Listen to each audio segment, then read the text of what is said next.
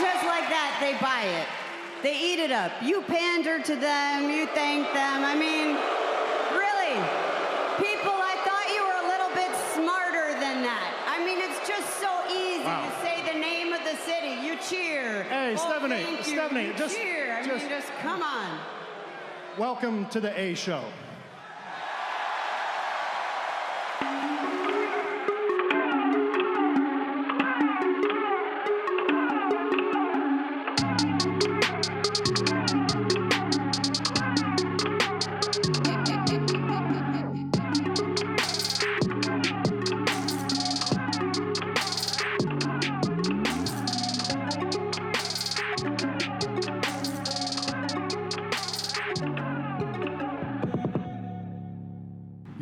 Yo. Welcome back to the A Show with the Kings of Pro Wrestling Podcasts with myself, Justin, and Meelz. And I want to let you guys know this episode is powered by the Popeye Spicy Chicken Sandwich. Oh, is it? You've had it? All right. Powered. I literally just had the last bite before we hit record on the show. And I must say, it lived up to the hype. It's as advertised. It is fire. Lives up to the hype, just like Sasha Banks' return. Okay. Which we're going to talk about today. Right. Well, you've been very, very. I would like to say, very, very. I don't want to say problematic, but I definitely do want to say, to a sect of an audience of people who are professional wrestling fans.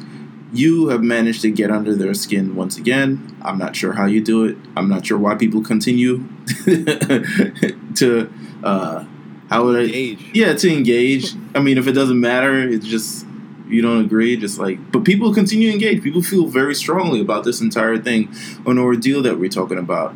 Do you want to say any final words to how your mentions and or? Well, let's just get to the background of it, all right? Okay. Where it all started. Okay. We're just going to pop it off with it, because this is powered by the Spicy Chicken Sandwich. Oh, so spicy episode. Powered by Popeyes this week. Okay. Let me just say right now, this started because I saw a tweet from Voices of Voices of Wrestling. Okay. Where they said, basically, WWE can't touch New Japan in any way, shape, or form. You know, the Kenta turn was incredible. It was the best turn since Hogan, and you know they can't touch him in this, that, and the third. And so I said, well, I mean, no, like, you know, that's purely that's opinion. You know, that's not the fact. And I said, you know what, like, and I'm watching. This is as I'm watching Raw, by the way. So it's late. It's like 9 p.m. my time. What, 10 p.m. She came at 10, right? 10 o'clock, right? Yeah, she came at 10 o'clock hour. She's big time, man. Come on. So she came like 10 o'clock hour. I said, man, I heard that pop, and we're going to talk about this more at length. But I was like, I heard that pop, and I was like, this is a bigger pop than fucking Shibata. I looked at, you know, for anyone who doesn't know, we'll talk about this on the G show as well. Katsuyori Shibata came back, soft, came out of retirement. There's not confirmed whether he can even wrestle or not, but he returned for a segment, and, you know, that was a humongous, tremendous angle. It was a great angle. I didn't even shit on the angle. You know what I'm saying? Like, I didn't say the angle was trash. I said, man, Sasha Banks' shit was way more popping than that. It was way hotter than that. I looked at trending. She had over, like 50K tweets that night. She was trending the whole day. I will say this, to be fair, to be 100% fair. Sasha Banks. I said hottest. I won't talk about. I want, before you go. People was bringing up he almost died, this, that, and the third. I mean, why this means more. I didn't say none of that. I didn't deny any of that. I let them run with it. Sure. I pretty much let them for a whole night, for a whole day. I didn't respond to a lot of the whatever I saw. So I was like, I didn't say any of that. I said it was hotter. I'm looking at numbers. I'm looking at what the Google Analytics. I did my Google. To be fair, top of them. To be fair, I'll say this. To be 100% fair. Are you gonna devil's advocate me? I'm gonna devil's advocate it. Whatever. I'm gonna. Oh, all right. Come on. To be fair, Sasha Banks, insanely more popular than Shibata. Just on a numeric scale, on all types of scale. She's in America. I don't know if in Japan, but certainly the rest of the world outside of Japan, I can easily say that Sasha Banks is more popular. Also, it came at a prime time hour doing a lot of American television. Whereas, New Japan showed up at it was like 6 a.m. my time, and it came out, and it was still big news. I will say this.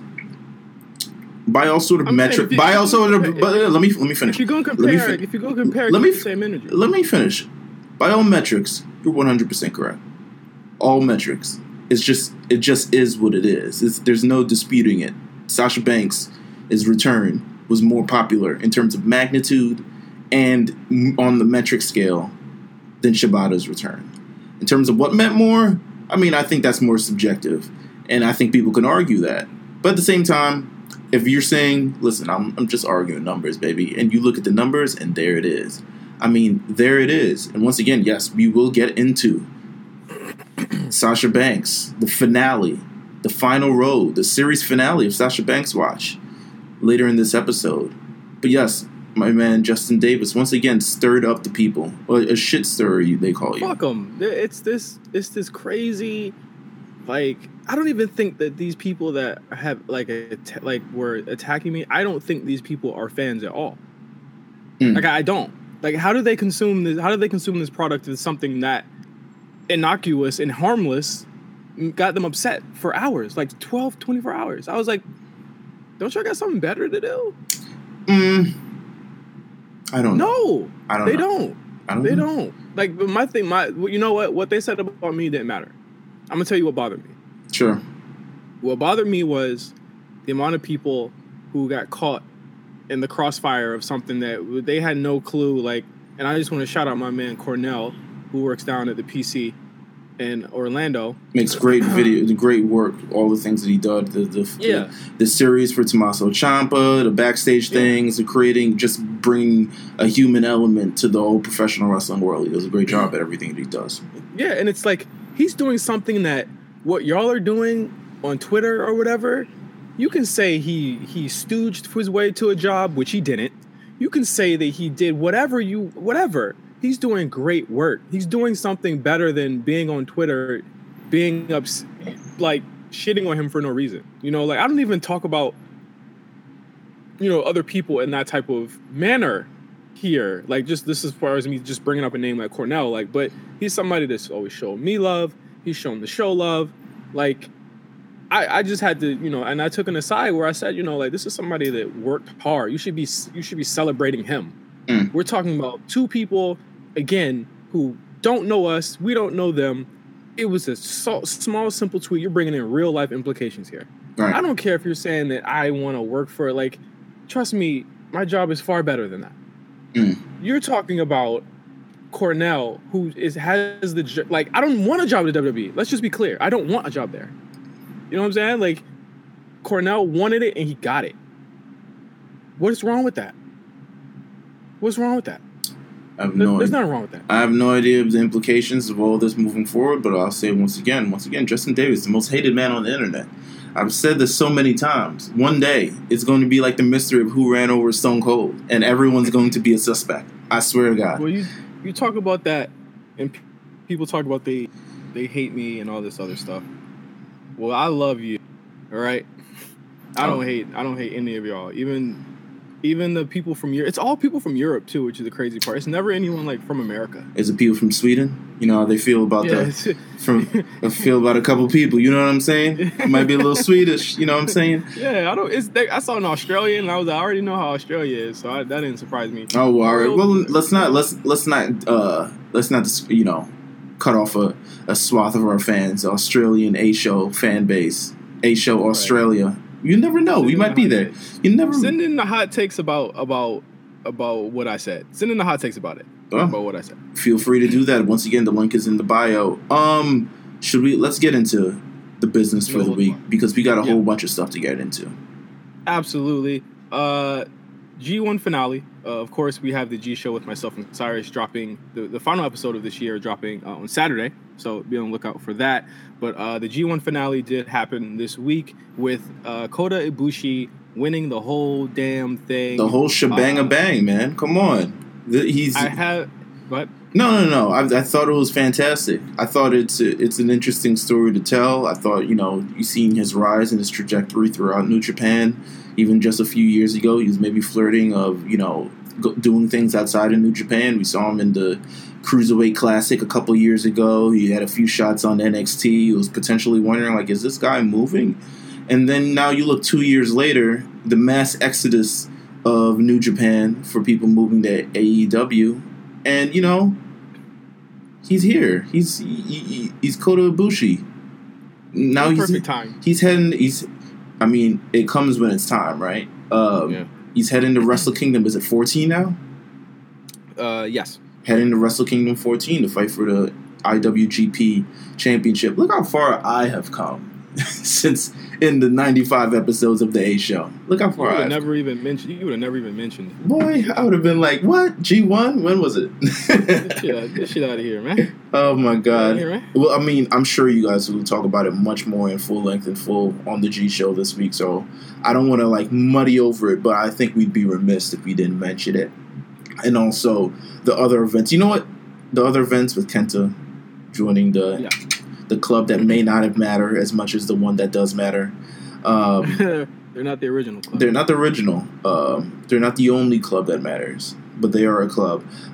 Joining that and a whole bunch of other things. You know what I say to that? I say tune into the G Show this Saturday, and you will get all the answers that you need. I love that synergy. I like that. I like the show synergy there. Listen, this is what we do. This is what we do. Next up, WWE on Monday night announced the return of the King of the Ring tournament. We have not seen this tournament since 2015, Meelz. Yes. First time back. One of my favorites won it. Bad News Barrett. And now he was your favorite? I love Bad News Barrett. I love you know what's weird? He wasn't particularly showy. But for some reasons, I could listen to him talk forever.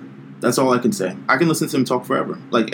He was on, I remember at once, I think he used to do commentary for NXT or FCW or something like that, and I thought that was a way better role for him than actually, getting out there. But, to me, he wasn't particularly bad. I love Bad News Barrett. King Barrett, but King of the Ring, I'm not mad at it.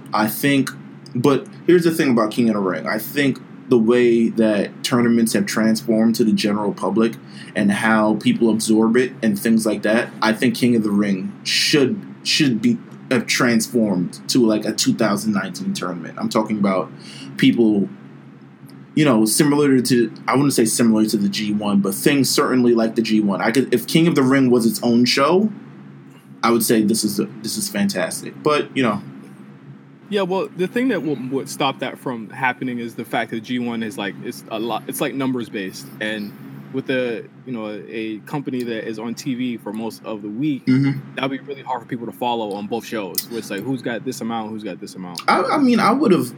Not even sort of just taking the G1 round robin sort of deal. I would at least be listen, one night only, we're going to have these many matches. Of course, the first round, all the matches are going to be short, probably have 10-minute time limits and all that other stuff like that. But let's do the one-night tournament. Let's do it. Let's, or at least a two-night, I don't know. Not actually one night. But, 2 nights would be cool.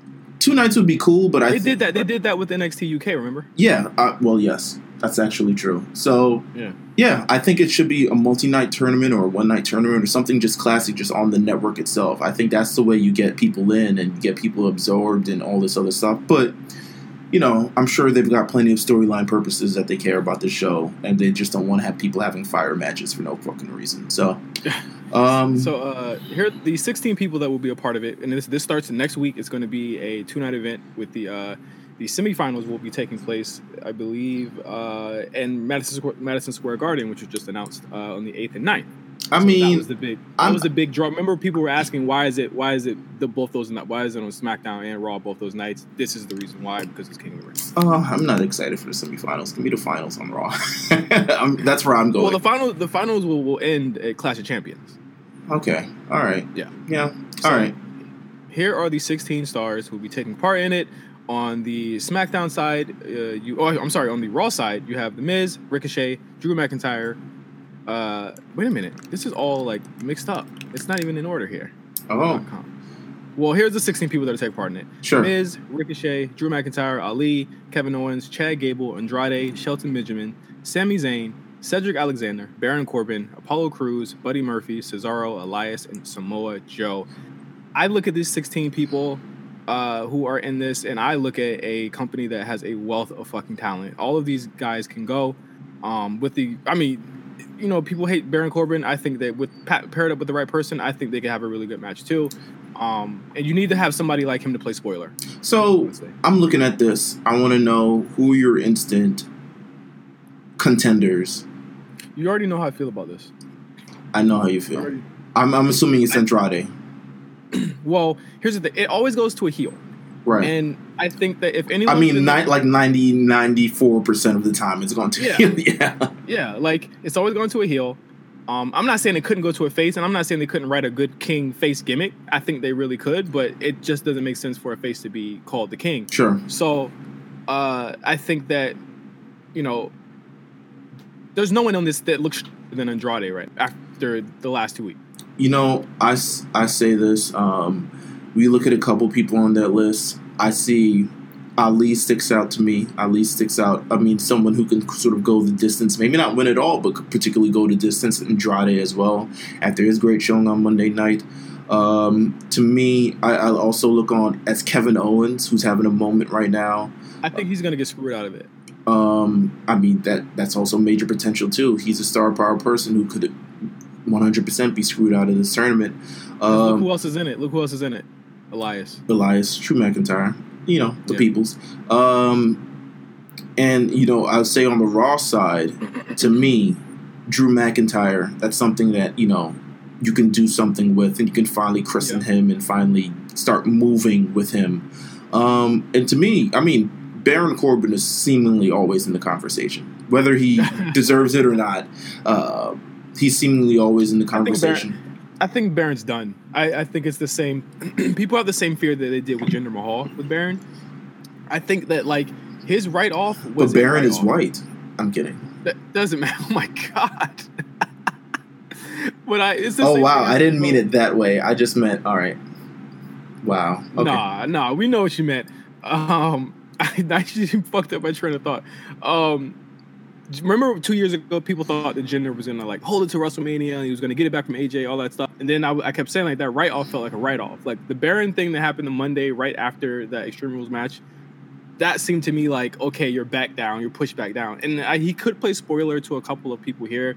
Ali probably being one of them. Chad Gable maybe being one of them. But I think that the only two that I will look at from Raw are Ricochet and Drew McIntyre. They're the only two that look strong, and I don't think that they would just take off the U.S. title from Ricochet if they weren't having or seeing big things from him out of this tournament. SmackDown, obviously, you have Elias, which would be gold, right? And Kevin Owens. That was it. Let me reiterate this comment for a second. I said the Baron Corbin white thing. So I could see how that could be misconstrued. I meant from the standpoint of he's better off anyway because he's white, as opposed to Jinder Mahal, who is a person of color who probably has a harder way to to go through this. But I could 100% see. I love that comment. Why? I love that comment because no other wrestling podcast would ever say that. No, ever. They would probably go the other route, which is what everyone was initially thinking.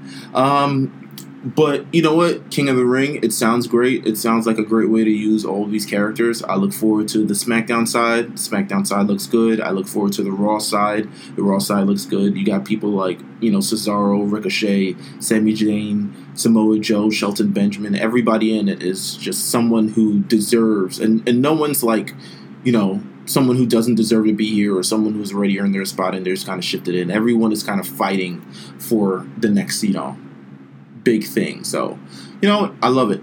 I wish it was one night, but I love it. All right. Next up, NXT news.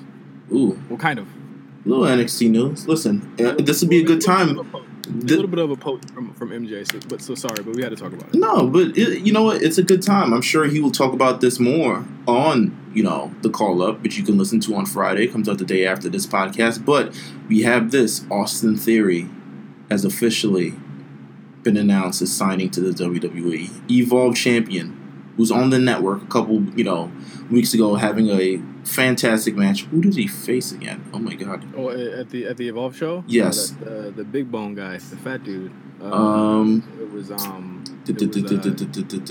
Drake, something Drake. Right. Drake. It was something Drake. I forgot. He beat him anyway. Austin Theory. What's your thoughts on Austin Theory, just overall? We don't get a lot to talk about him on the show, but I thought he was cool in that match. I have not, unfortunately, seen a lot of him in Evolve. Just from the look of him, he looks like everything WWE. EC3. He looks like EC3 Part 6. He looks like everything WWE loves and more. Yeah.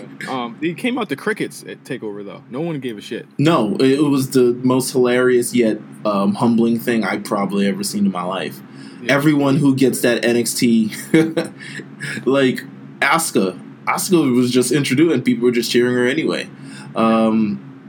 Austin Theory did not receive the same thing, but I can see him turning heads in NXT, to be honest with you. I mean, I think considering with the call-ups they have in the future, he's probably someone who could be a contender more sooner than later. Yeah. Next up, Roman Reigns has been reportedly resigns with the WWE. No word on how long, how many years. 5-year plan, baby. 5-year plan. I'd say probably about four.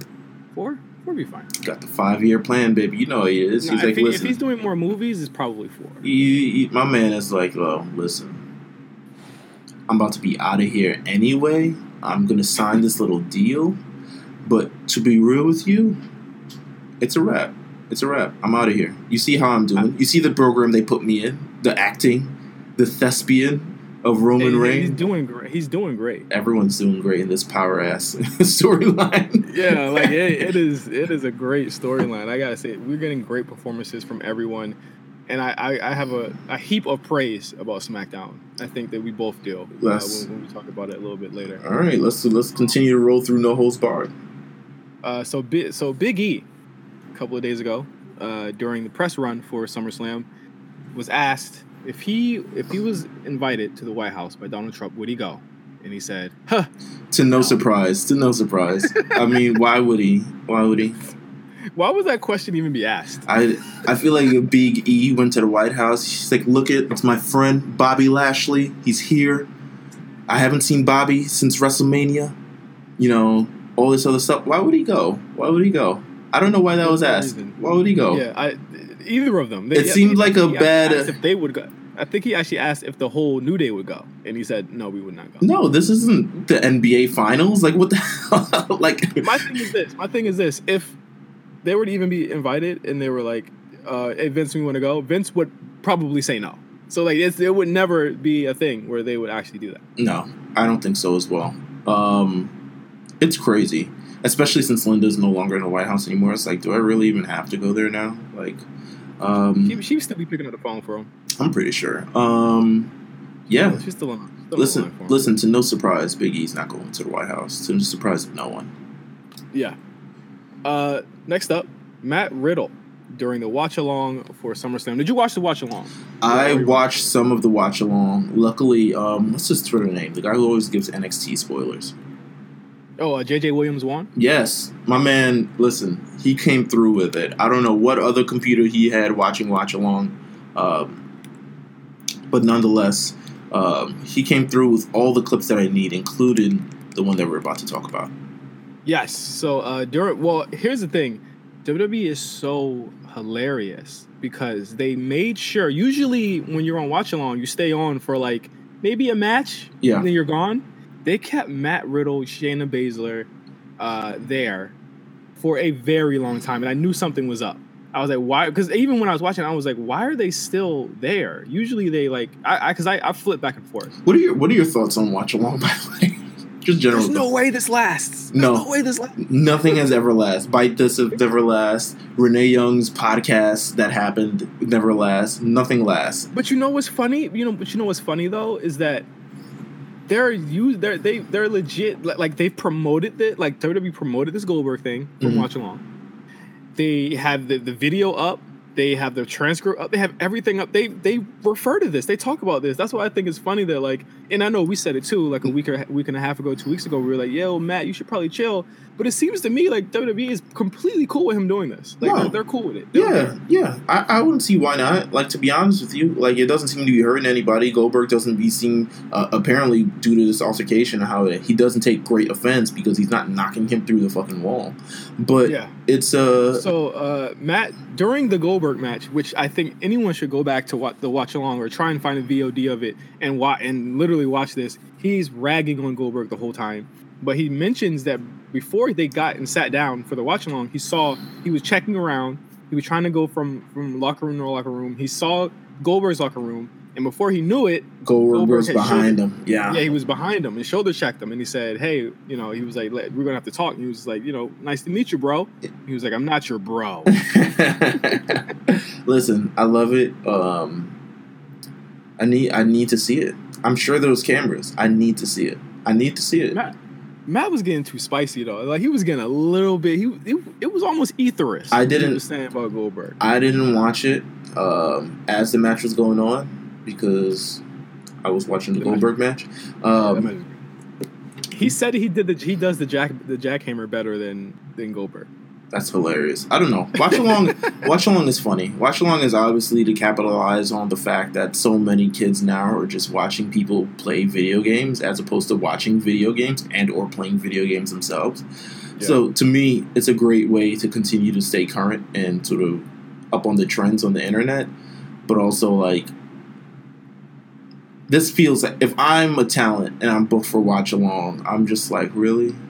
I can't just watch it somewhere else. Yeah, like nope. Do I want to watch it at all? Right. I mean, I'm sure they do great work on that, show. I'm sure they provide catering, they provide microphones, they provide comfortable seating, and they kind of roll everybody out. But yeah, I don't know. It is what it is. So after this, literally like a day or so ago, maybe like Monday, I think, Matt posted on his Instagram a message in his locker room from Goldberg. It was a note on a paper, on a plastic bag. I don't know if he gave him, like, what he gave him in the bag. I don't know if it was just a note, but the note says, "Whenever I want, you're next." Wow. This is not your bro. No, not your bro, Goldberg. This is great long-term booking. I you know what? I like it. Because it's, you know why I like it? Because at first I wasn't sure if Goldberg was in on it. Now I'm 100% sure he's in on it. I'm sure too. I mean, I think that makes it more fun. I think that makes it way more fun. I do think they did talk. I do think that he probably asked them what it was all about. I'm just working you, bro. Yeah, and I do think that, there is something. I think Vince probably likes this shit. I'll be honest with you. Yeah. He spells Goldberg wrong on this. I'm pretty sure Matt Riddle wrote this. Did he? I feel like Goldberg is spelled wrong at the end. It says not your bro, Goldberg. Oh wow. Was he trolling? It may be. Did I fall for it? I mean, listen. You're not the only one. Oh, okay. Well, that's no holds barred for this week. Let's talk about SummerSlam, just in broad strokes. Yeah. So, really good show. I thought it was a very solid show. Really good, I would say. Yeah, really good. It's the same thing. Yeah. I didn't say great. All right. I didn't say it wasn't a great show. I thought it was a good show. Really solid show. Yeah. I mean, I thought the matches, the top matches were really good top matches, and the mid card to lower card matches were what they were. Give me a couple of winners from the night, like people you thought, or matches you thought, or moments or whatever you thought came through and really shone strong on SummerSlam. I thought Becky Lynch and Natalya really shocked me. Yeah. I thought that was a really great match that I did not expect to be that good. I thought Ricochet and Styles probably had their best match to me on SummerSlam. And that's because they mostly got the time to do it. And with Ricochet losing, of course, to AJ Styles. I also thought that, again, you can't talk about the show without talking about Rollins and Lesnar. Like, Rollins-Lesnar was probably one of my favorite matches of the year. Yeah, it's a match of the year contender for sure. Yeah, let's say one of my favorite Seth Rollins matches ever. I think that I think this match made that belt. Honestly, I think I've never felt the urgency, the passion, the story behind the Universal title. Like, it's just been like a big ass red belt that all of the part timers got. You know, it's been the Brock Lesnar belt, of course. Yeah, and I think they did a lot. They went a long way into making that Seth's belt on Sunday. They made a long way into redoing and kind of. You were genuinely surprised. You were genuinely surprised when he won. I thought I was. I said it last week. I thought he was going to lose. And I was like, I don't know who Brock gets next. And when they shock, sometimes it's good to get a shock. Because I don't... And again, it's like, people say they hate Seth all day, but like, look at the reaction that they're having to this. You know? I think Seth put in the work. I love the story. Can we talk about the psychology behind this match? In that Rollins and Lesnar have gone against each other so many times, that he knew all of the counters. And I love that story because it was like, this is like, he exposed Brock as someone who only had one move, or he only goes to one thing. Seth Rollins may have been the most athletic person that Brock Lesnar has ever faced up to par, and he kind of showed that throughout this entire match. And once again, as you noted, as you mentioned, these two have not just fought recently; they've been fighting for years. Whether it's been on and off, whether it's been quick situations, whether it's been slow situations, but this kind of came to a full head at SummerSlam. To me, bigger magnitude than the WrestleMania match, even though it had like all the WrestleMania build and all the WrestleMania bells and whistles like that. But for some reason, in these short couple weeks between Seth Rollins winning number one contendership and Brock Lesnar, losing this belt, they managed to make it they managed to tell the story. Especially Seth Rollins, who's coming from underneath, coming from this major rib injury, shouldn't have even gone close to winning this match based on how his ass was whooped. And we thought it was over off of that. Yeah. I was like, it's going to be quick because he already beat him up. You know he just wrote him off. I mean, this is what Brock Lesnar does. He beats people up, and then, you really have no excuse if he loses. The first counter, within the first minute when he does the curb stomp, I was out of my seat. I was like, holy shit. This is like, it kind of encapsulates. And, we're talking about Seth. Much love to Brock Lesnar. Again, he didn't get... I know we always talk about this. We always harp on this. But Braun got to be, pissed backstage. Braun, Dean Ambrose, or Moxley, whatever, they all got to be back there like, yo, he didn't even give us this. Right. He never gave us this. He gave Seth a lot. He gave him a table spot. There was a lot of really dope stuff that happened in that. And then the final... Because when he got him up for that last F5, I was like, all right, it's over. Right. He countered the shit. Did the stomp, did the other stomp, and won it. I was like, wow, that was almost the perfect match as far as Brock Lesnar goes. I really like that match. It was a main event that lived up to the true, name of the main event, of headlining the show and managing to steal the show right at the end. One match I thought was probably going to steal the show before I ever saw this match was, surprisingly, Charlotte Flair and Trish Stratus. A great match. For whatever reason, I don't want to say for whatever reason, Charlotte Flair was in my top 10. Just because I think she's reached this place in her career where she's got it. I think she knows what her character is. I think she knows how to move in the ring. I think she knows how to, to sort of do everything, to play her role and play her character. She knows how to sell. She knows how to, make the comeback. She knows how to cut that off. She's really working at a high level right now. Mm-hmm. And the way Trish Stratus sort of coming from underneath and sort of telling this entire story and Charlotte Flair really beating it down into her, and Trish Stratus coming and showing off some moves. I mean, Trish Stratus pulling out the figure eight. I think that was a fantastic spot.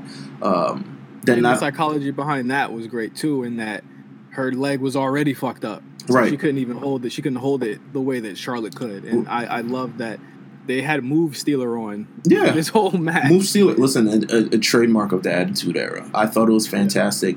I thought when they hit that Hurricane off the top rope, that really changed the tide of the match, because it kind of showed that Trish Stratus was really willing to put everything on the line. It wasn't just a part-timer who's showing up and kind of wrestling this match and playing it safe. It's like, I got one more, but she's kind of putting it all out there and putting it all on the line. I think Charlotte Flair and Trish Stratus had, in terms of just the women, and maybe even the men too, one of the best matches of the year. I mean, it's really, really up there. No. Candice EO. No. I would say, I'm talking about in WWE main roster, because I can count a handful. I can count, Sasha Banks and Ronda Rousey. I thought that was excellent too. I thought Becky versus Asuka, I thought that was excellent as well. This match to me is kind of in that vein and kind of in that conversation as well. Yeah, I mean, if we're talking about the swath of the whole brand, and I know, again, this is a slight poach. The Candice Io match was a slapper. Candice Io, listen, tune into. I'm sure MJ is going to, he's going to talk about it. But I do we agree on that match? I really like that match. I love that match. I loved it. You want to talk about Bray Wyatt / The Fiend, that debut? Well, yeah, we have to, because he appears at no other point this week apparently. That's fine. I'm cool with that. The Fiend, Bray Wyatt. The presentation, I'll say, they've gone out their way. They've invested in this for multiple weeks, multiple months at this point. The presentation of the debut of The Fiend, Bray Wyatt, lived up to the expectations and more. From the theme, it was just, if you could have been on the timeline, like, it's one of those you had to be there moment. Where it was like everyone was just mouth agape, like, could not. I even think the GIF accounts had stopped, right, for like a second, because it's so you had to take it in. Moment. Yeah, we've never seen we haven't seen a moment or a debut like that in quite some times. And this is someone that we know all of his moves. Like, when the bell rang and he started doing the moves, I was like, oh yeah, it's Bray. Like, because it was a complete redesign, right? To a level that we've never seen before. A repackage in a way that they haven't invested this much into a repackage, I think, in quite some time. I mean, new music, new entrants, new toys, new everything, new finisher, they took sort of the character that was Bray Wyatt that essentially had become stale just based on we've seen all that he can do. They kind of retread the same gimmick as they work with him over and over again, and I'm sure it'll happen again. I'm sure the next time we see Bray Wyatt, he's going to attack someone out of nowhere, and that's going to be how the feud starts, because that's how all Bray Wyatt feud starts. But they really, the presentation and the stage that this was on, fantastic. Not too much about a match. I mean, it was a squash, as we kind of predicted, against Finn Balor, who I wouldn't say it's squash. I would say it was a very short match. It was a long squash. I mean, I think 3 minutes. Nah, but I think Finn got some moves in. He got some moves in. He got some offense in. I think it was just a really short match. But quite honestly, isn't that for the best? Yeah. To me, I want to see different moves. It wasn't too much. Like, Bray did all of the moves that are his big moves that he should do in matches. All the stuff that Bray has problems with is all the stuff in the middle of these matches. I don't want to see him doing rest holds in that little club move he does on your shoulder. Like, I don't want to see that anymore. Like, I felt that they kept it very, very, very, very, like, simple and great, and less is more. And I don't think we've seen anything more of an indictment of that than this. And we should not see him again for a while. Like, we shouldn't see him, like, and if we do see him, we should see the other Bray. We should see the regular Bray. Right. And I think that we should see him, maybe have him wrestle or something like that. Like, we should not see The Fiend until, if they're not going to do a Survivor Series, we shouldn't see him to the Royal Rumble. I mean, all we've seen is The Fiend in person. I think sort of maybe it's weird. The other gimmick is the one that lives on the screen, right? Like, the one that we expect to see live is the one that lives on the screen. When The Fiend comes out, when Bray Wyatt comes out, he comes out as The Fiend. It's very interesting the way they're handling this character.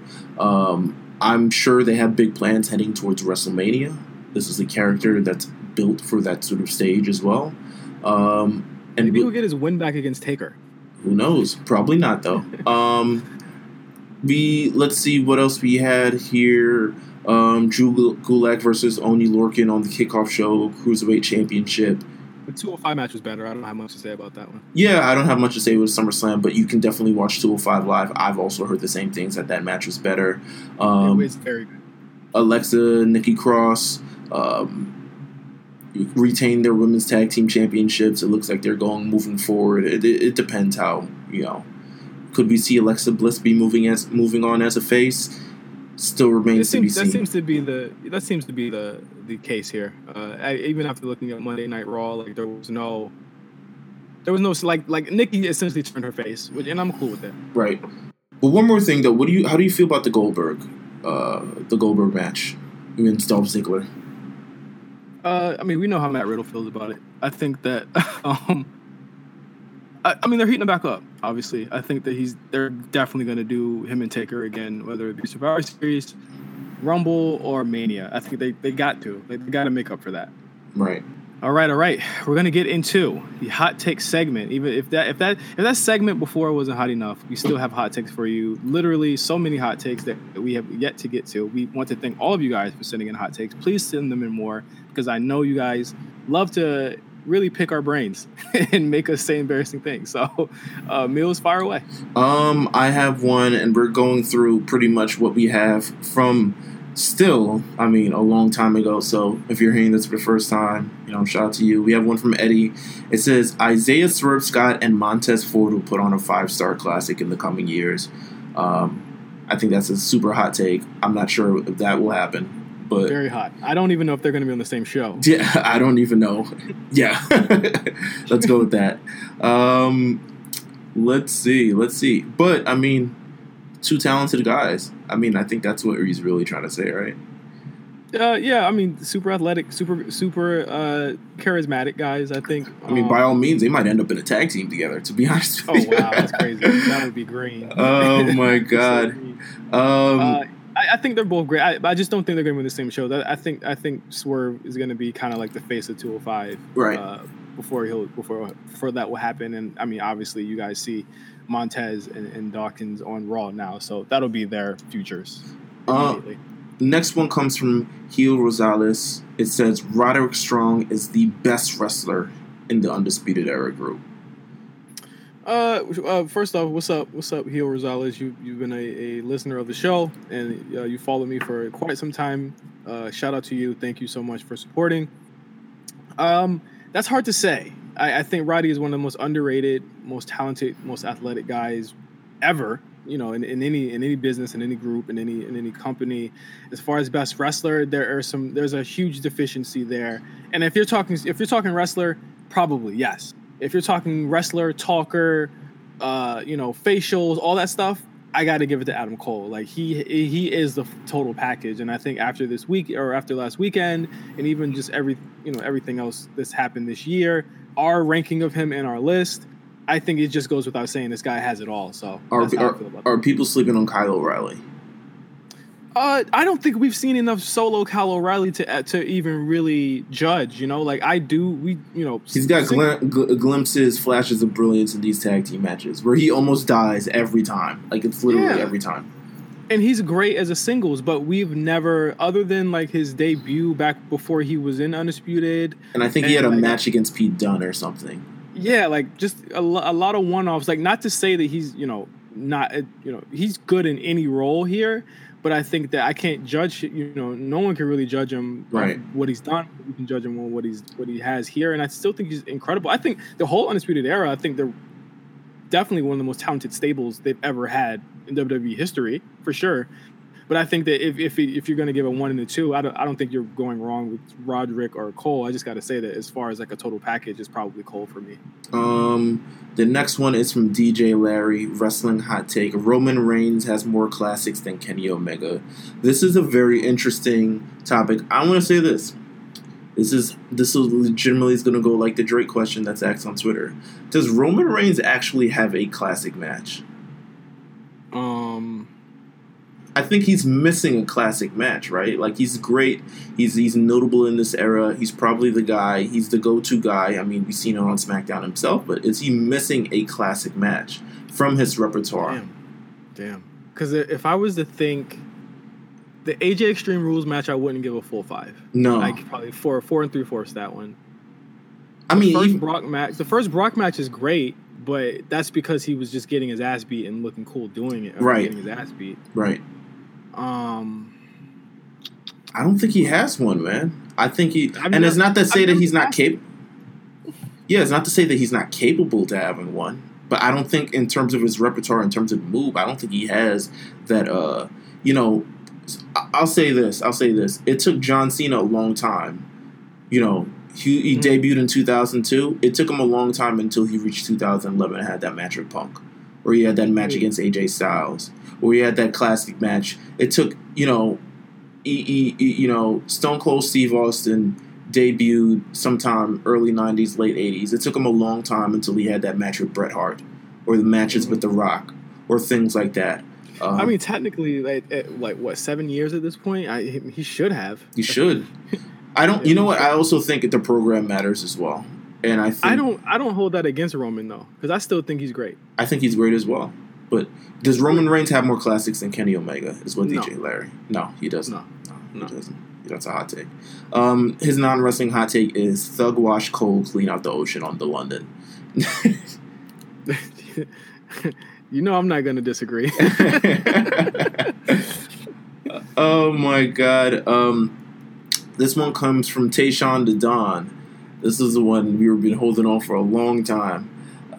And you'll see why we've been holding on. I mean, Heavy Machinery is the second coming of Justin and Festus. And they'll fall off within the next 2 years. Listen, I'm going to stomp down on that. I'm going to have to agree on that. Jesse and Festus, right in the face, man. Listen. Where are they, by the way? Heavy Machinery or Jesse and Festus?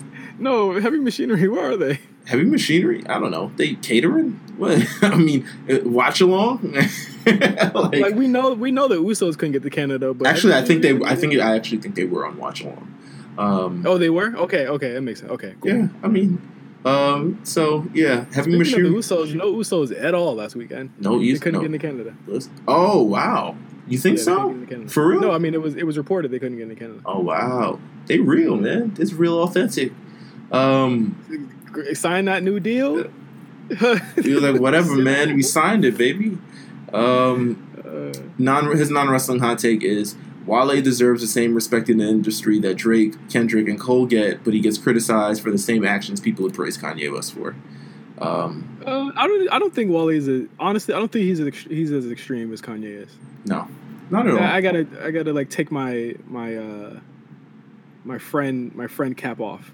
And it's like he's not like, nothing he says is completely out of order, out of sync. Like I'll say this to him too. Like sometimes I'll be like, maybe that's not the right time to say it, or maybe it's not the right place to say it. But more often than not, he's usually right about what he's saying. More often than not, he has a great single called "On Chill" right now, so make sure to check that out. On Chill.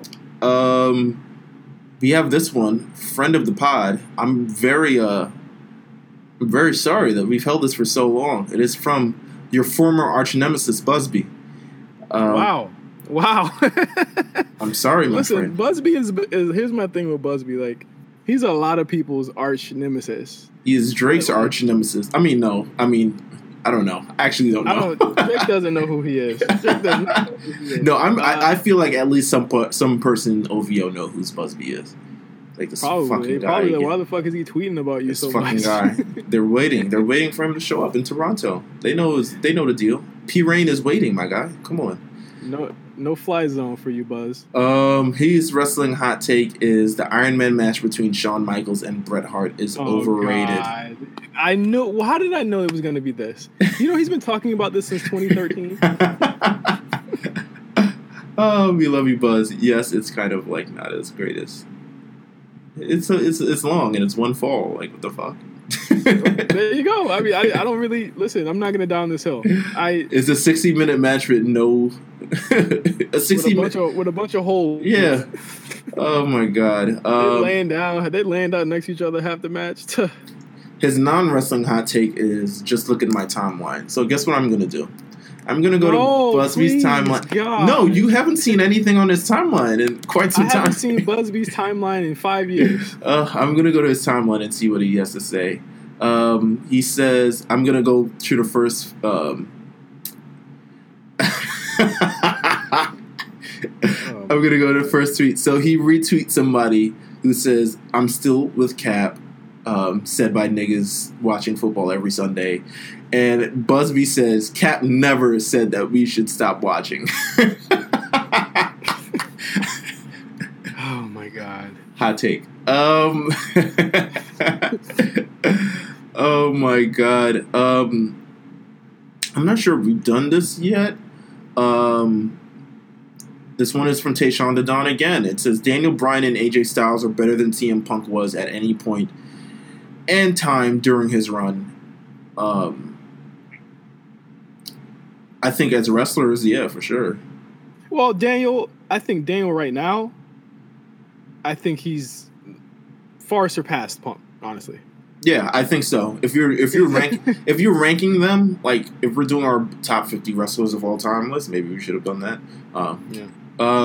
Punk's way below. Yeah, Punk's just below Daniel Bryan and AJ Styles. His non-wrestling hot take. Oh, all right. You had anything else to add? I think that those two developing characters in the WWE, so to speak, has really like catapulted them because they've been allowed to do cooler stuff. Right. Than Punk was able to do, and their stuff just got over. Like this, it's just the style now. It's like the generation now. Like Bryan to me was better than Punk in ROH too. Like I thought it was only a matter of time until Bryan surpassed him, so to speak. Because when he got to WWE, Punk was already like a champion. So. All right, let's finish these up. His non-wrestling hot take is Meek Mill is already a bigger artist than Rick Ross was during his peak. I strongly disagree. No, he's not. Another one, we have another friend of the podcast that we did not get to. His name is Amp. Amp. What's up, Amp? Well, maybe we did get to this. I feel like I said this at one point, but if we not, I'm sure you would love to hear it again. He says, I ain't got no hot take, but shout out to Seth Rollins for ending that fuckboy Sting's career. We can say that hot take every single week for as far as I'm let's see. You know what? I think we've hit all of the ones that we didn't get to from July. So shout out to them. If you have any new hot takes, the link is in the bio. It's in the description. Post SummerSlam hot takes and hot takes about my comments on Sasha's return being hotter than Shibata's. Talk about it. So definitely do that. And I invite anybody who had anything negative in my comments to say something in that box. Keep talking. Keep talking. But yes, please submit new hot takes. We love the hot takes. If you've submitted one already, please do so. I think we've pretty much cleared out all the ones in the queue. So please continue moving forward and submit more hot takes. We'd love to talk about it. Let us get to these shows for the week because we have a major shift to the A show. Yeah. Let's just get on Raw. At around 10:03, 10:04. 10:04. We was just chilling. And for watching a Natalia promo at the top of the hour, I was like, "What is going on?" Literally rolling our eyes, and I had the joy and the privilege of knowing that this was coming, and you didn't. So you had to watch that promo. Hey, I didn't watch anything. I had Natalia. I mean, I was watching. I didn't have her on mute, but you know how she was background for the time being because Natalia was doing the Natalia thing. Like, it is what it is. But when she was talking about her dad and people were booing, I did feel that was kind of green. I think they were booing, and then she got to her dad, and then they kind of got exposed a little bit. So shout out to Toronto. Maybe The Rock was right. So Sasha Banks, her music hits, and she comes back, and we had been saying. In a terrible wig. Oh my god! It was a terrible.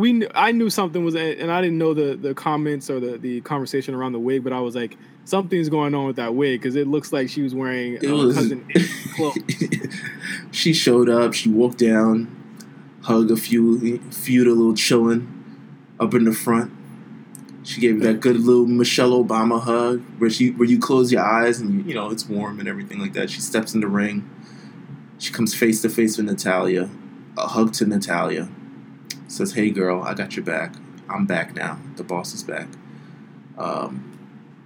Goes to reach for a microphone. Bam! Didn't see it coming. Natalia gets knocked out. Gives her a club punch. The old Jamie Foxx club punch. Pulls off her club wig and blue hair. I mean, all right. So listen, this is what we have to truly get to. This is the finale of Sasha Banks Watch. Yeah, we watched her.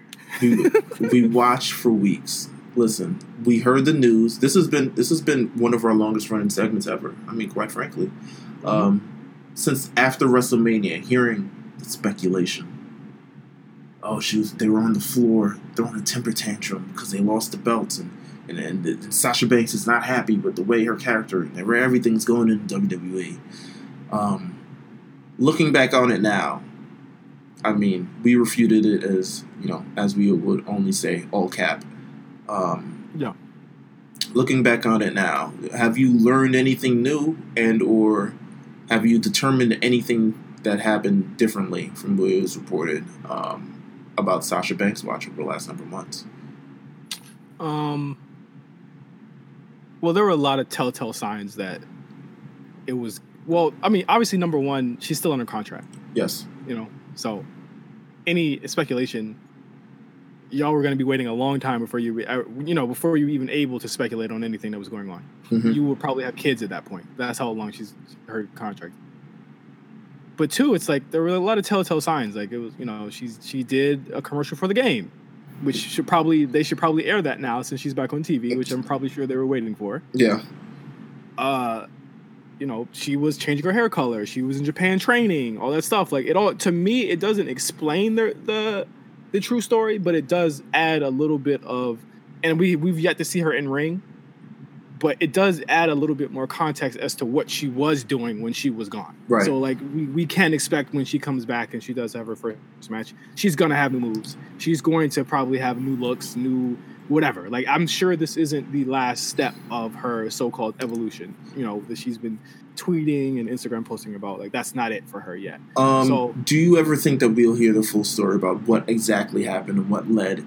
Well, I mean, all the speculation the night after WrestleMania, all these other things, her taking naps and all these meetings that happened. Do you ever think that we'll find out the actual story, or have we heard the actual story? Yes, we have. We not have. Well, we will. I think we will. I think it'll happen on Lillian Garcia's podcast. Oh, Chasing Glory. I think that it won't be the 100% everything that's gone on. It'll be from Sasha's point of view for sure. Yeah, it'll be from her point of view, but it will also probably be to how do we say? It'll be skewed to a point where it's not going to bury the company too much. I'll say. Right. Okay. All right. I'm glad she's back.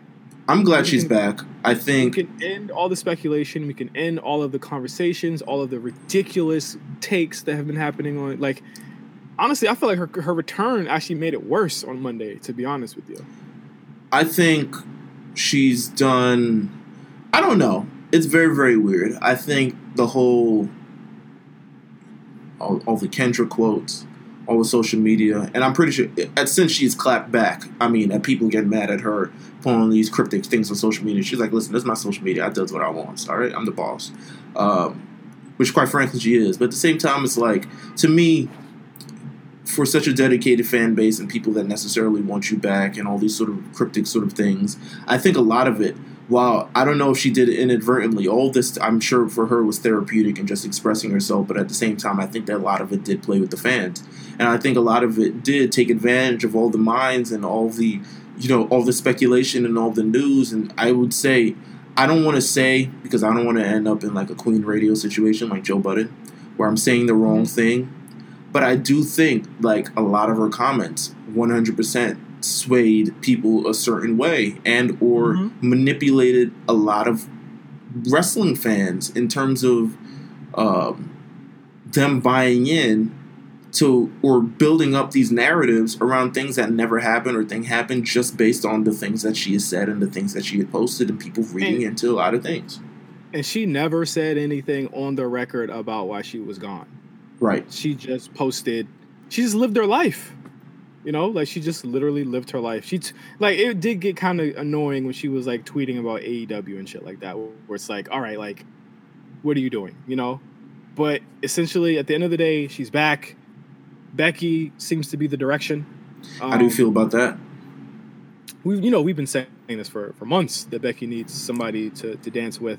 I think that, and I think you agree too. This is a feud that can last for the rest of the year for Becky here, and I don't think that if they write this correctly, it can stretch out that long, and it can be very nuanced, and it can be very layered, and it can be a very good storyline. They needed Sasha. Let's be clear. Raw needed it. I'm excited for Monday. I'm excited for Monday as well. Yeah. I want to see where this women's division goes with Sasha back in it, without Bayley on her own, seemingly as a heel again. She's at her full strength. Sasha Banks is a heel. We talked about her since she debuted in 2015. That's 4 years ago. She's been a face, and it's been the situation where they've hinted at possibly turning her heel, especially last year or earlier. I think it was last year. God damn, how long did that Bayley program go? When they were fighting in the locker room. Yeah. It was last year, hinting at her turning heel or something along those lines, and they sort of kept them together. But to me, in terms of the definition of Sasha Banks, for the things that we've seen in NXT, the things that we've seen now, she's had a great career thus far as a face. Has she had the career that she's wanted? Probably not. But also, I think there are various characters in WWE whose best runs didn't happen as a face because just they were at their best as a heel. I think Sasha Banks as the boss, as the heel, is her at her full strength, is her at her full creativity, is utilizing her in a way. I think she handles losing a lot better as a heel than she does as a face, to be honest with you. I can't wait to see the rest, man. I'm so looking forward to it. I'm not a fan of the blue hair, but it is what it is. Like, whatever. I don't think we're done with the transformation, so to speak. I think we might see more of it. I hope we're not, because I don't know that blue hair, man. It's kind of, I think the blue's staying. I'm sure the blue is staying, but I'm not a fan of it. I like the purple, but it is a departure. Her cousin is Snoop Dogg. This is true. The blue carpet treatment. Other things that happen on Raw. Andrade versus Rey Mysterio. 2 out of 3 falls, Matt. 2 out of 3 falls? Why did that happen? Oh, my God. Not that it was bad, but I was just like, whoa, okay. Well, I think it had to be definitive. I think you want to, again, if you're going to make Andrade look strong going into King of the Ring, where he could essentially, be a favorite going in, I think this is what you do. And I think that they succeeded on that point, and they succeeded in also branching Rey off into his own storyline. Rey Mysterio looking homeless, man. Man lost 2 falls in a row, bro. I don't know how they end that. I don't know how they chump. I'm sure he's great on losing to Andrade because he just wants to put over the next generation of talent, but my God. Yeah. Do you think he's up next for The Fiend? Probably. I mean, I you know what? I kind of want, if I'm Rey Mysterio, I kind of want an even, not like an even feud, but I don't want to continue to be pigeonholed as this guy who puts people over. Yeah, who loses. Yeah. Like, at the same point, he is a talent. He is a Hall of Fame talent. He's not a sort of enhancement talent that they can continue to use for people just like that. But at the same time, it's like, yo, this is Rey Mysterio. He's having these competitive matches with Andrade, but once again, he's also a character that contributes to the show. And he's not even in King of the Ring. Yeah, and the same thing is like Rey Mysterio is still insanely popular, and it's not that I have a particular problem with anything that happens, but I think, if I'm Rey Mysterio, I don't want to be constantly looked at as an enhancement talent. I think he got beat up by, like Drew McIntyre a couple of weeks ago, like something like that. Like It was Bobby Lashley. The man got like tossed by Samoa Joe at WrestleMania. Like, is this what he really came back for? He was injured at Mania, so that, to be fair, he was injured at Mania. I'm like, really? Is this what he came back for? But, it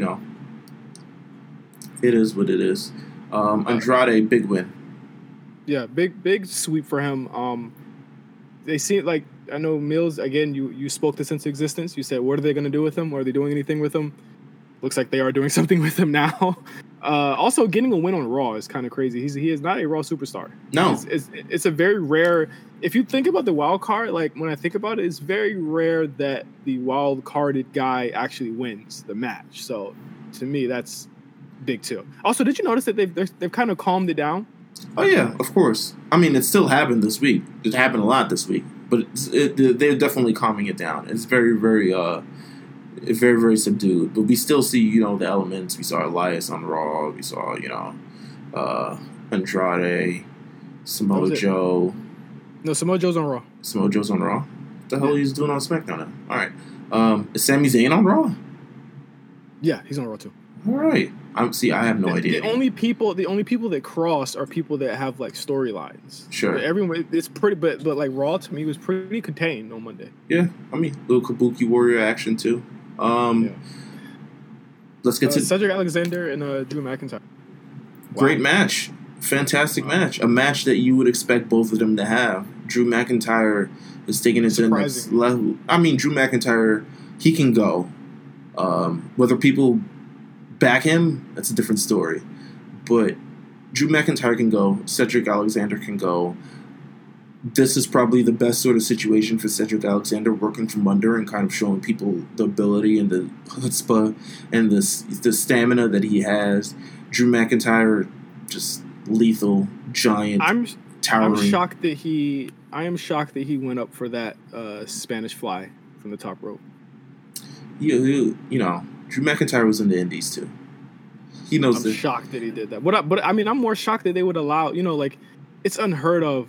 And I know that this isn't the same era, but like you're not used to seeing like little guys do that to big guys. Yeah. But I think I'm shocked that happened. But I think we need to tell these stories, right? You have a Daniel Bryan on the roster who can't be any more than 205 pounds, to be honest with you. A Rey Mysterio, continue these guys.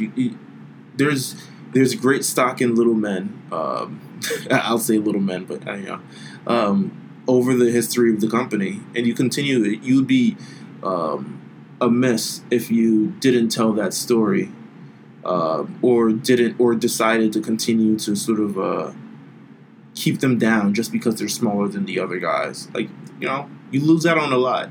I think Cedric Alexander, Drew McIntyre are a fantastic match. Cedric Alexander's kind of showing out party since moving up to 205 Live, and it wouldn't be the last one that we see this week, quite honestly.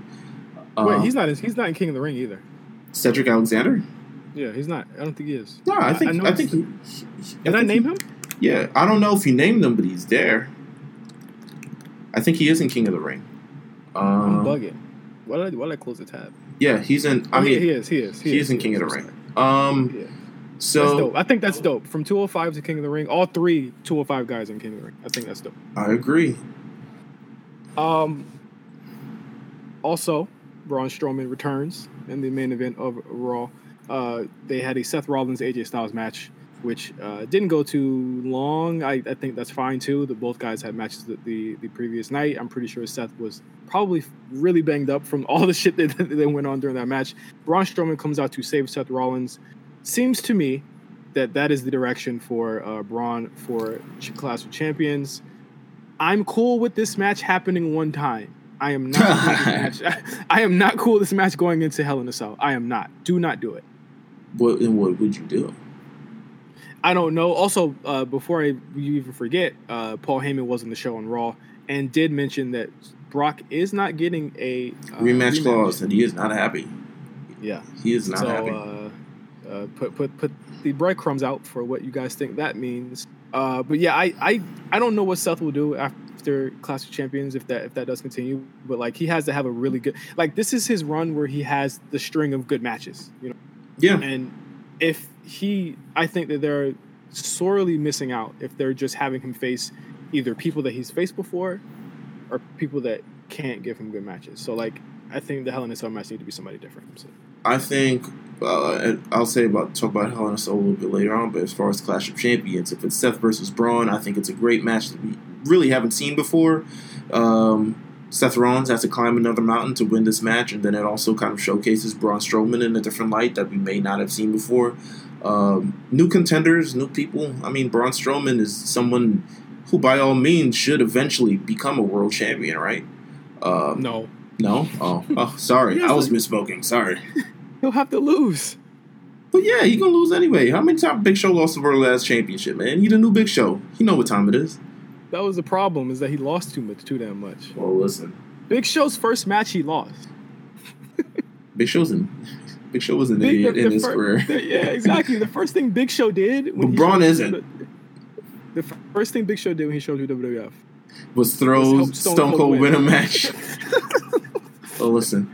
And then at the end of the pay-per-view, we were supposed to act surprised and shocked that he showed up to help him win. Like, it didn't make any sense. Braun Strowman has come a long way. I'll say that. I'm not against him being in the main event for this show. Anything else on Raw that you want to touch on? Not really. I mean, if you like to see Stone Cold Steve Austin on Skype, that was a weird visual. Wait, let me ask this because we haven't gotten into this. I don't even think we've gotten into this at all.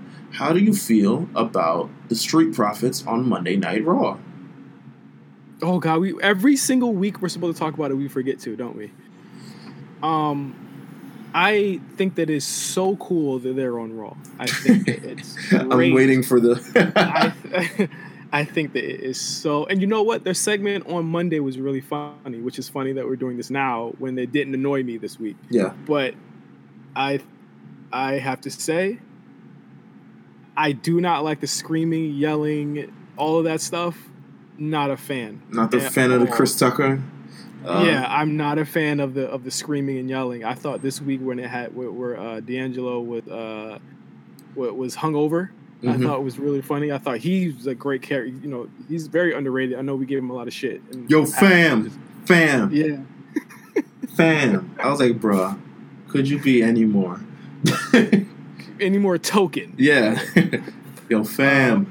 But again, if this is leading the way for them to be more prominent, and it's actually a cool way to introduce them, to be honest.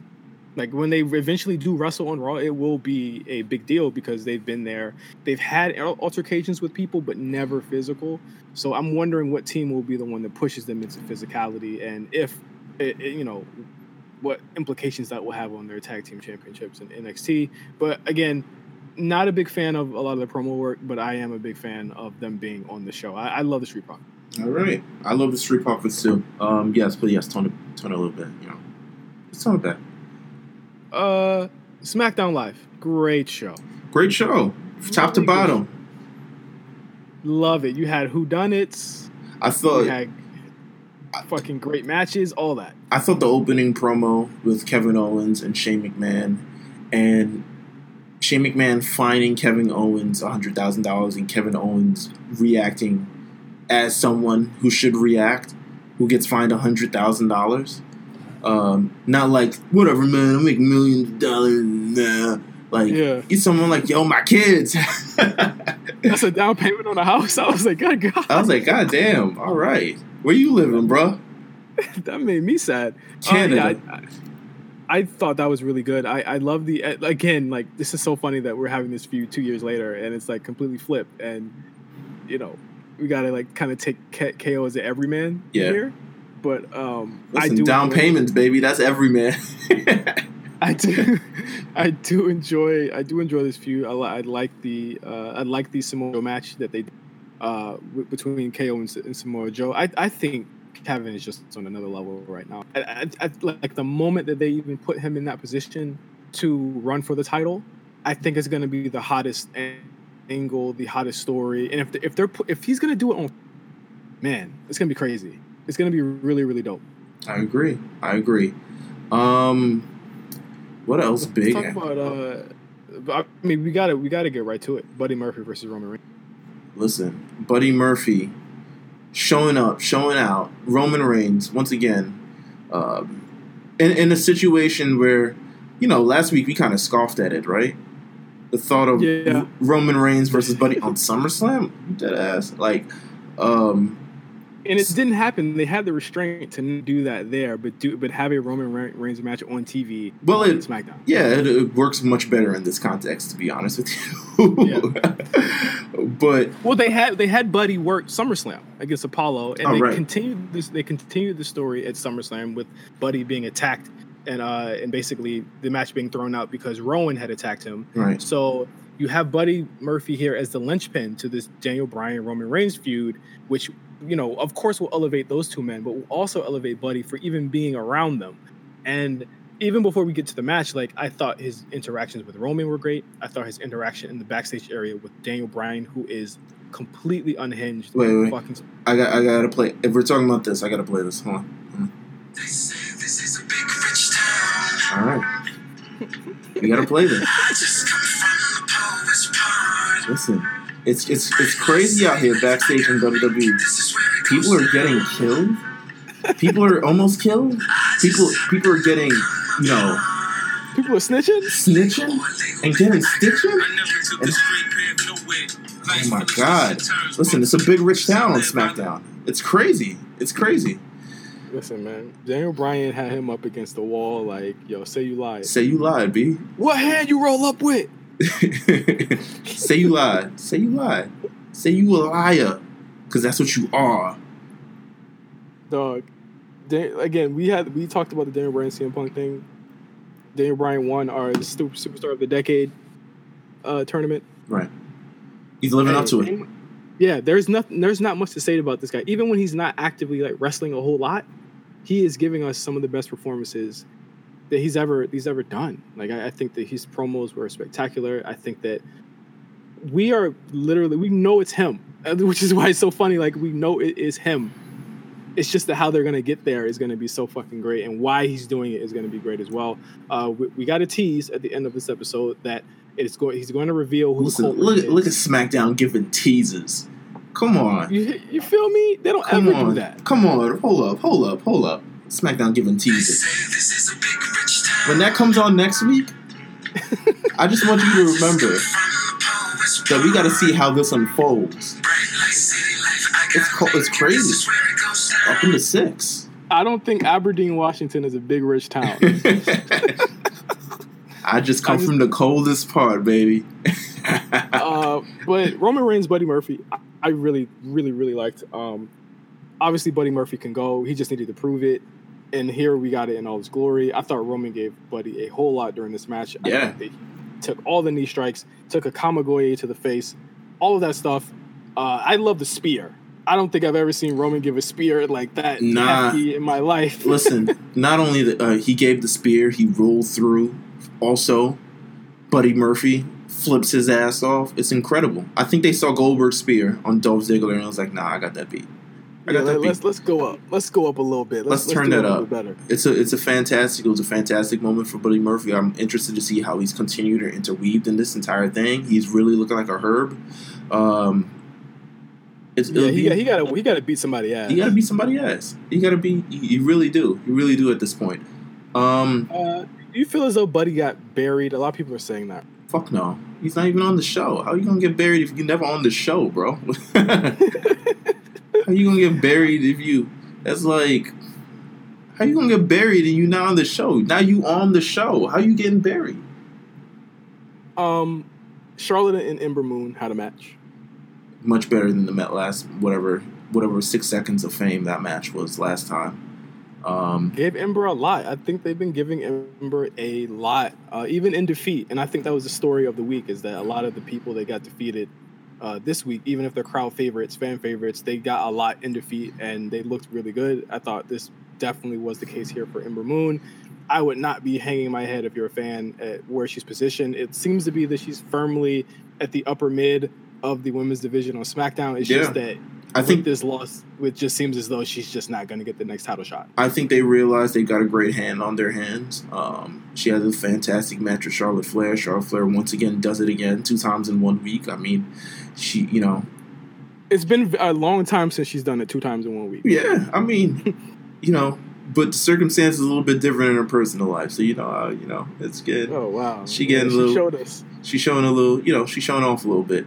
But Ember Moon versus Charlotte Flair, I think it's fantastic. I think if they continue, I still think they should have put the belt on Ember Moon. But here we are. Now we're in this Bayley world of whatever they're doing. Bayley versus Charlotte again.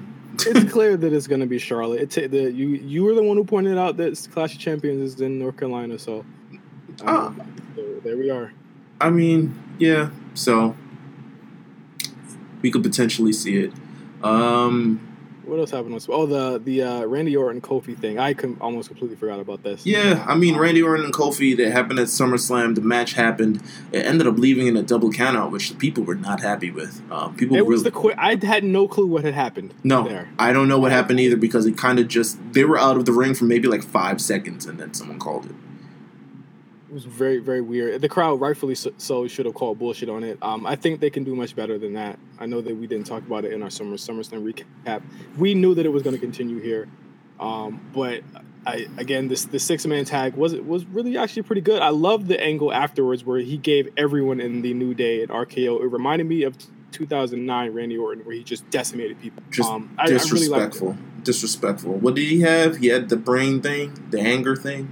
Yeah. What was it? AEW, IED. What were we talking about? Something aggressive. Something I completely forgot. I know what you're talking about. Some disorder. I mean, he was wilding out. He was wilding out. I like the Revival as his cronies here. I really do think that those three could do a lot of cool things. The only thing is, like, they're on Raw, so like, and they just beat the tag team champions. So yeah, how the fuck does that work? But I'm in on this feud now. I like it.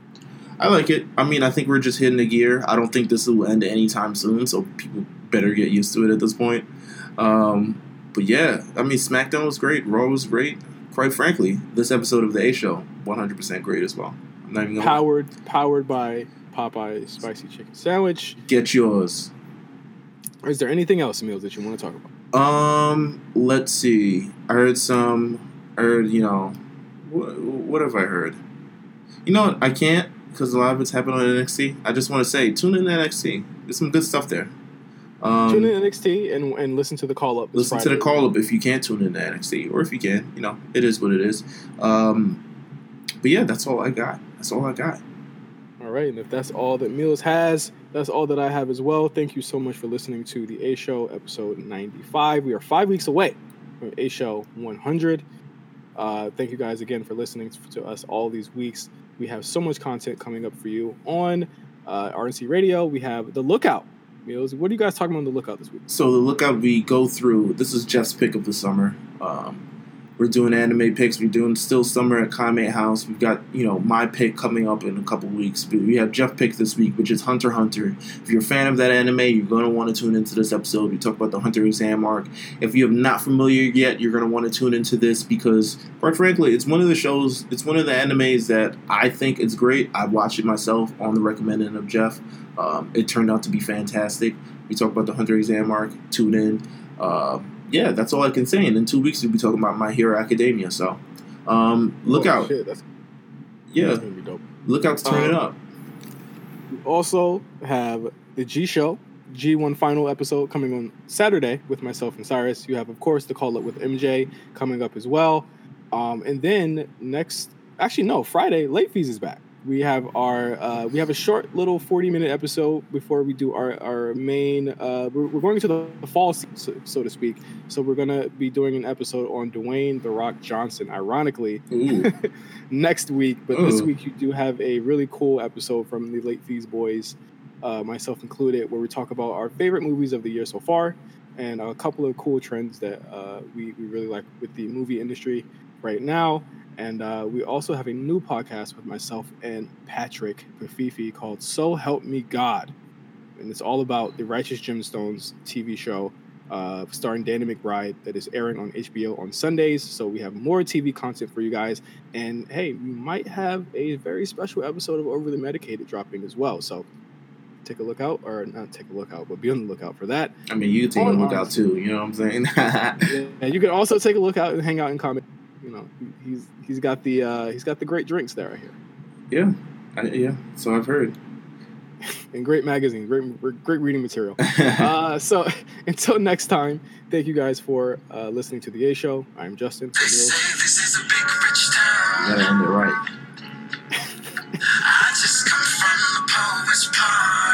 We'll see you guys next week. Oh, really? It's a big town. The A Show.